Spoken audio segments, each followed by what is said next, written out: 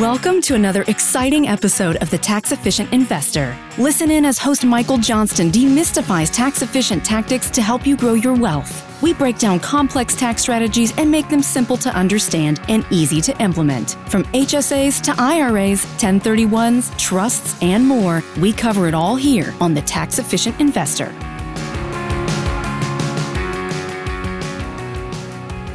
Welcome to the show. I'm Michael Johnston. Joining me today is David Graham. David is a retired physician and advice-only retirement planner. Dr. Graham, thanks for coming on. Fun to be here. So I'm really excited to talk about our topic today because this is something that I screwed up for a long time, talking about the right place to position assets, where they should be in a portfolio. Probably something a lot of people don't think about, but it's something that can add, it's essentially, some changes you can make. If you do it right, you can pick up some additional basis points that aren't going to cost you anything. It's tax arbitrage, it's free return if you do it correctly. So I guess let's start talking through, there's kind of three different types of accounts that most investors have.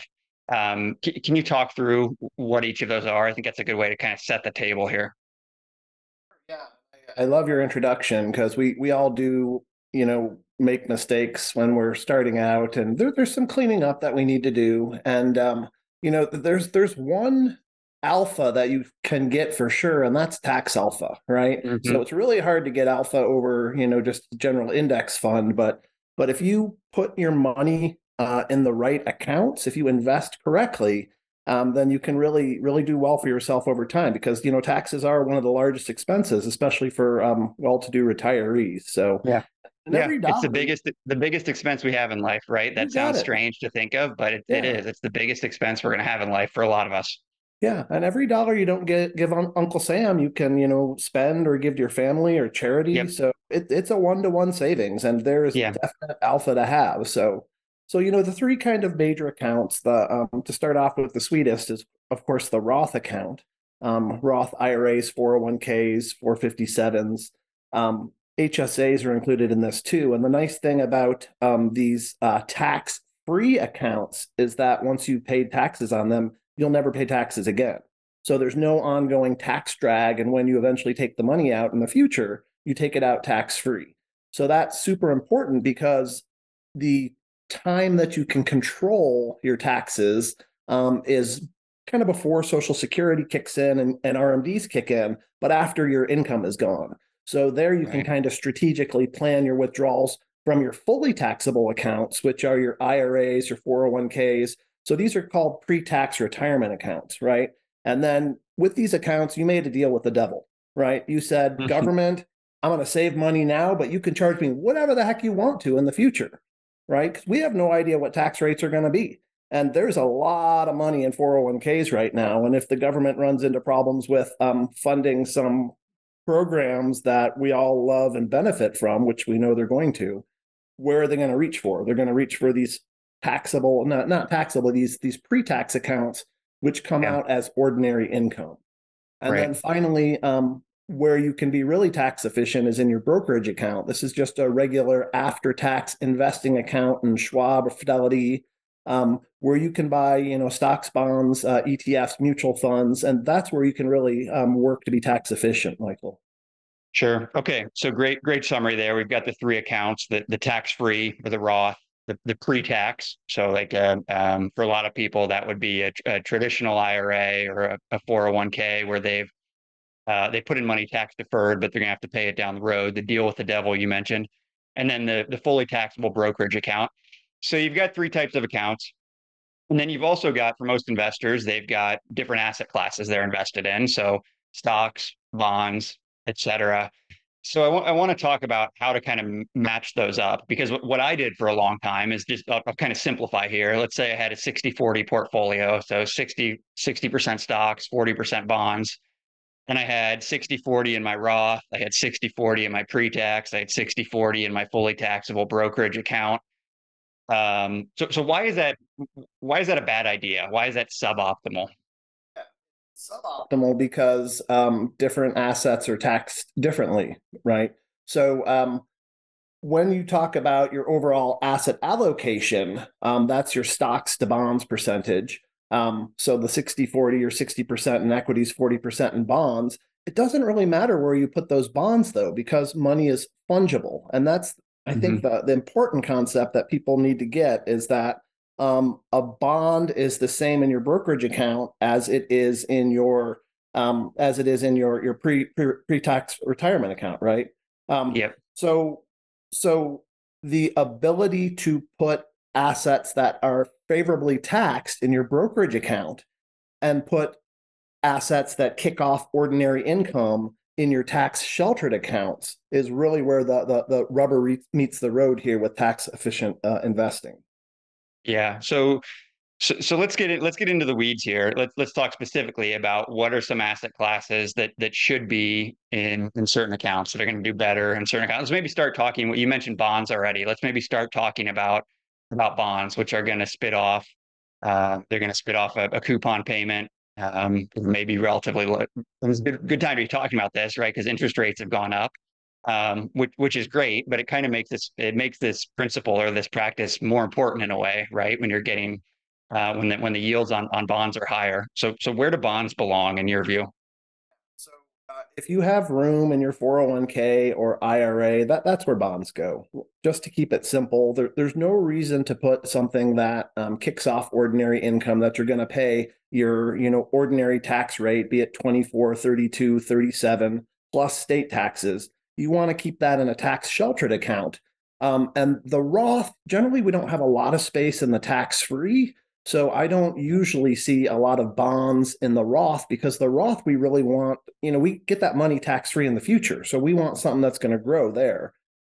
But things that pay ordinary taxable money should be in your tax protected accounts, your IRAs, your 401ks. Yeah, and so just to put a bow on that, or to kind of summarize what you just said, one of the benefits of those accounts, a traditional IRA, 401k, is tax-free growth. You're gonna have to pay taxes when you take it out, but when you get dividends, when you get coupon payments from bonds, you don't have to pay taxes in the meantime. There's no tax drag. So that's a great place for bonds because you don't have to pay taxes. If they were in a brokerage account, again, to your point, exact same asset, but if it's in an IRA or a 401k, you're not going to have that tax drag each year. You move the exact same asset over to a fully taxable brokerage account, you're going to have higher taxes. And that's, again, no change to your portfolio, no change to the risk of it, the overall composition. But just by virtue of having bonds in a taxable account, you're paying extra taxes. Okay, and then you mentioned about the Roth being not a great place for bond. Part of what you just mentioned is that the Roth is awesome, but it's hard to get. We can't get as much money. Most people can't get as much money as they'd like in there. You kind of have limited space. A Roth IRA right now, I think it's 6,500 or 7,500 if you're over 50. So there's some ways that you can potentially get more in there. You can do conversions, but unfortunately, a lot of folks don't have as much space. So space is kind of at a premium in the Roth accounts, right? So you mentioned this concept of having assets that are going to have a lot of growth in the Roth account. Is that right? Yeah. Because if you think about the order you're going to spend down these accounts, generally the Roth is spent last. And a lot of times, it's given to kids. So if you think about it, you may have 30, 40, 50, 60 years that investments can mature in there. So the idea of risk, we equate risk with volatility. And over the long term, that's not true. Who cares what the only time you care what your equity is worth is the day you buy it and then the day you sell it. Right. So if it goes down 50% and up 200% and down 100%, who cares? Right. So if you have something that is going to do well, if you have something you're guessing is going to do well in the future, putting that in the Roth and then not paying taxes on the future expected growth is really a great idea. Now, it's not a free lunch, as they like to say, because you're the one taking all the risk, right? If the account does go down, you're stuck with this down account. Whereas if your 401k goes down, then the government actually gets less taxes too. So the government takes money from your pre-tax retirement accounts, but they also take some of the risk from you too, right? Yeah. So, but I usually swing for the fences with the Roth if I'm going to have a little tilt or something fun. that might be a good place to put it. Like, Yeah. didn't Peter Thiel put a couple small businesses in there and wind up with a $5 billion Roth or something? Yeah, that's right. That's right. I think he got his PayPal founder shares. I think there's an article a couple of years ago in ProPublica. I think we'll put a link in the show notes. But I think essentially, I actually just did an episode on self-directed IRAs. I'll put a link to the show notes in that as well. But the idea was he was able to purchase his PayPal founder shares in a self-directed Roth IRA. So he paid, I don't know what he paid for him. Let's say he paid a couple $1,000 for him, and he had a huge return on it. And he's ended up with a Roth account that he's not going to pay any taxes on. That's worth $5 billion. And he's not the only one. I think one of Warren Buffett's top deputies at Berkshire and some other hedge fund guys, they've got Roth accounts that have a couple 100 million. I think Buffett's has maybe a meager 20 million in his. But I think, I don't know exactly what moves these guys have done, but I suspect you're exactly right that they were able to identify assets that they thought had the potential for some massive appreciation, and they said it makes sense to hold these in my Roth because it's tax free. Whereas if they had held that in a taxable account or in a tax deferred account in a traditional IRA or 401k, they would have had to pay capital gains or ordinary income taxes. So, Two-thirds of that money, right? yeah, yeah.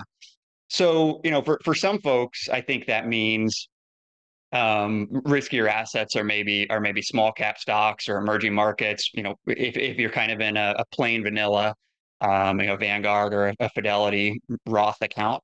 Other folks set up what's called a self-directed IRA, and then you're able to invest in alternative assets. So you may invest in real estate.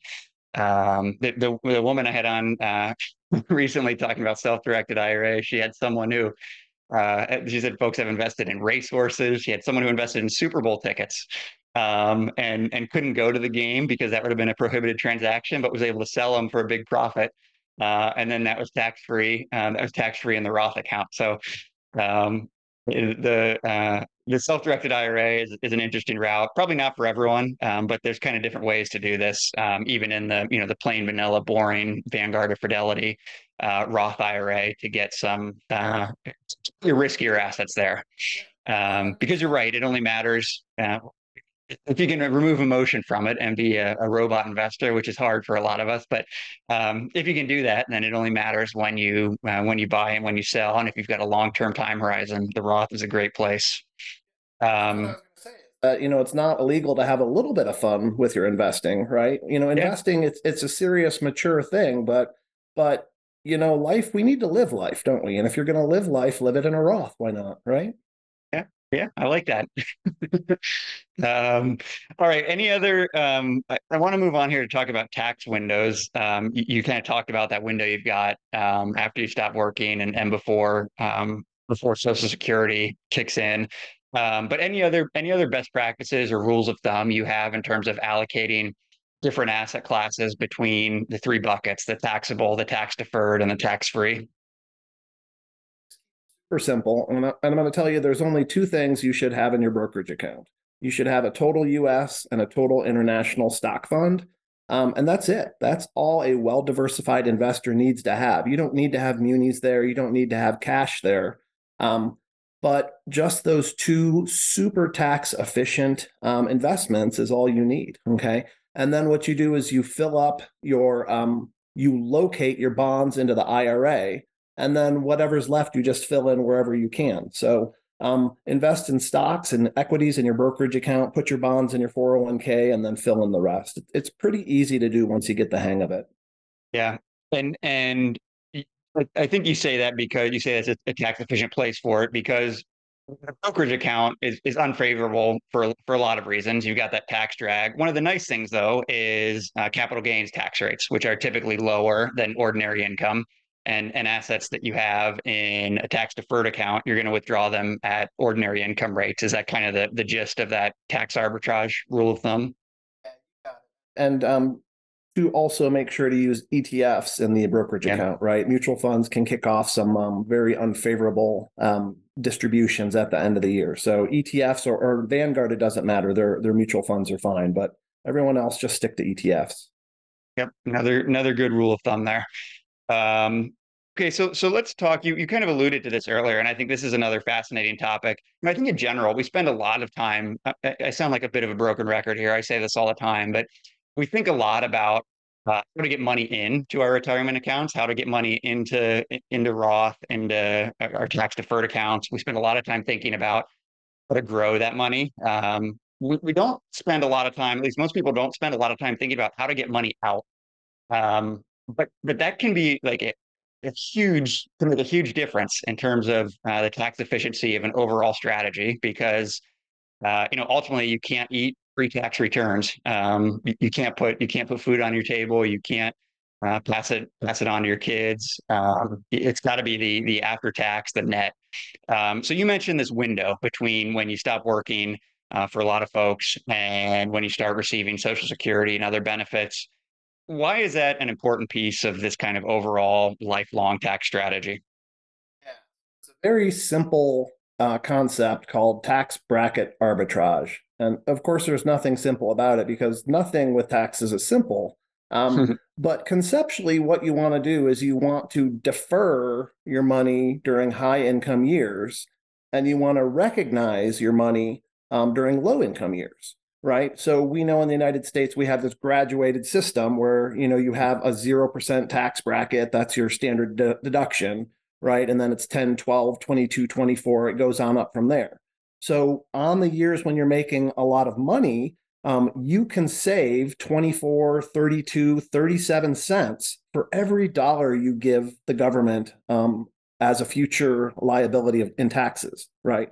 So I like to think about how much is this dollar going to cost me to liberate, okay? So say I can save 37 cents to give that dollar to the government now, and then I retire and I take it out in my 0% tax bracket, right? I fill up my standard deduction taking that dollar back out and I pay them 0 cents.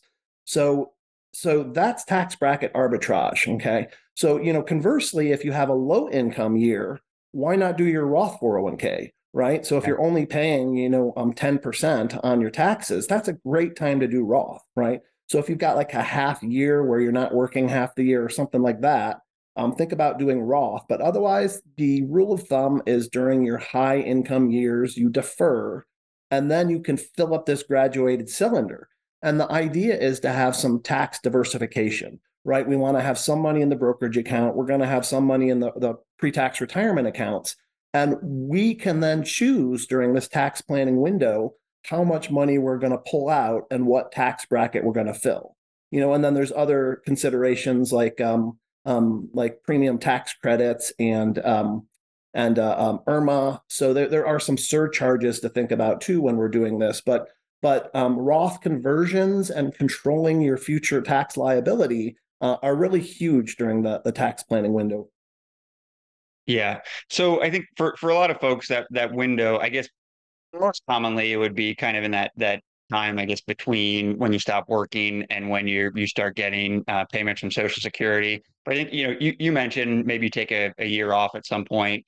Maybe you take a sabbatical and you bike across the country or something, or you have years. A lot of folks, for one reason or another, will have a year where they don't have a lot of taxable income. And that's a great time to do a Roth conversion because that conversion is taxed at ordinary income rates. But if you're in a lower tax bracket, that's the best time to do it. Right. And the other thing to so think I like about that. I during, like how you kind of yeah, sorry, simplified that. Michael. The other thing Yeah. during a low income year is don't forget there's a 0% tax bracket on capital gains too. Yeah. So you Good can point. fill up your standard deduction with the capital gains and then pay no taxes on those too. So capital gain harvesting or Roth conversions are really something to think about during low income years. Yeah, so talk a little bit more about that, about gain harvesting. I hear people, there's a decent amount of conversation. A lot of people are familiar with tax loss harvesting. So if you've got a built-in loss on something or a paper loss on something, you can sell it, realize that loss, and reduce your taxes for that year. Again, I don't hear as much discussed gain harvesting. So if you would explain that a little bit more. Yeah. So, the capital gains brackets are this tortuous parallel taxation system that sits on top of your ordinary income. So that's the thing, is that you need to calculate what your ordinary income is. And then on Mm-hmm. top of that, you get taxed on your capital gains. And there's actually four capital gains tax brackets right now, right? There's the 0% tax bracket. And then we get into the 15. And then once we're above, is it 250 for married couples and 200 for singles, you hit NIT, NIIT, net investment tax. It's the Obamacare surcharge, and that's an extra 2.8%. So we got the zero bracket, the 15, the 18.8, and then the 23.8. I'm sorry, is it 3.8%? I think it's 3.8. I Yeah, think it's yeah. 3.8. Yeah. Yeah, so the 23.8, there really is no functionally, there is no 20% tax bracket for capital gains, right? So, but there is a 0% tax bracket that, inflation adjusts over time, that you can take capital gains out and pay zero taxes on them. So that is something to definitely think about. So what you could do, you can take your shares, you can sell them, you can buy them back the same day. And all you've done is reset your basis on that, Yep. right? So, you can, if you bought it for 1,000, it's now worth 2,000. You can sell it. You're going to have to pay taxes on that $1,000 that you recognize as capital gains. But if you're in the 0% bracket, there is no taxes. You buy it back at that 2,000, and now when you sell it at the future, your basis is 2,000 rather than 1,000. So you can increase your basis in equities using the capital gain tax harvesting. A lot of folks kind of view that fully taxable account as kind of the least desirable, and it is in a lot of cases. But what you've just kind of alluded to is there are ways if you can use it strategically, because what you're talking about is harvesting gains in a taxable brokerage account, because that's where the capital gains taxes are relevant. The other accounts are either tax free or you're going to be taxed at ordinary income rates. So there are ways to get creative and do some, if you can think through the timing and plan through the timing. I think what you use the phrase, you got to think about how you're going to liberate those dollars, right? So Yeah. there are ways to liberate those dollars from your taxable account, your fully taxable brokerage account. If you can do it in a year where you're in the 0% capital gains brackets, you can either take the money out and use it for living expenses, or as you mentioned, you can kind of just reset your basis essentially. Yeah, and Um, like one thing I came across recently, so with mortgage rates being so expensive now, yeah. I had a gentleman who was considering, should he sell this asset in his brokerage account, or should he get a mortgage? And if you're paying 8% on money, that adds up really quick. So he was going to save $2,000 in capital gains in order to pay 3,000 in interest. Hmm. And that doesn't make sense either, right? So sometimes you just got to pay the darn capital gains tax and move on, right? Yeah. Yeah. Okay. Um, so I introduced you as an advice only retirement planner. Tell folks what that means, what you spend your days doing, how you work with folks, and where they can find out more about you. Sure. Yeah. So I actually think that investing is easy.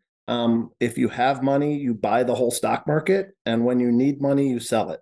Okay. That's honestly 90% of the battle right there, is actually saving some money to invest and then investing it in a tax efficient way.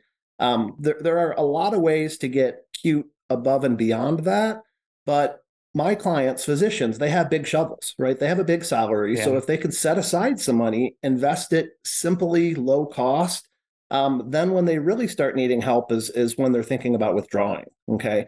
So accumulation is easy in my mind. It's de-accumulation that's difficult. You have all these different moving parts. When should I take Social Security? There's insurance concerns. There's Roth conversions and tax planning. So I just do an hourly charge to help folks come up with a withdrawal plan or retirement plan. These are mostly DIY investors. These are not people that need their hand held. Okay, there are perfectly adequate AUM providers that can hold your hand, and I don't want to do that. I want to work with smart, intelligent people that like talking about nerdy, wonky stuff like Roth conversions and tax gain harvesting and fun wonky stuff like this, Michael. Yeah. Yeah. Well, great. I mean, I love talking about this stuff. I think your perspective is is spot on. I think you use the phrase tax alpha too. I totally agree with you. It's hard to generate alpha by picking stocks, but it's not that hard to generate alpha, and it is alpha by having us doing some basic blocking and tackling when you're doing the accumulation phase, and then equally importantly, or maybe more importantly, during the de-accumulation phase. Yeah, it doesn't matter how much you make, it matters how much you get to keep. Yeah, that's right. Well, this has been fascinating. Where can folks go to find more about you if they want to get in touch with you?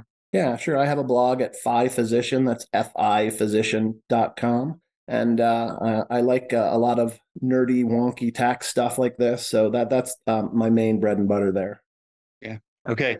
Great. Well, this was fascinating. I wish we'd had this conversation 15 years ago. You could have saved me some money, but better late than never. Really appreciate your insights. Appreciate you coming on. Dr. David Graham, thank you. Thanks, Michael. That's it for today's show. If you enjoyed this episode, please consider leaving us a rating and review on iTunes or Spotify to help spread the word to other investors. And we'll be back soon with another episode.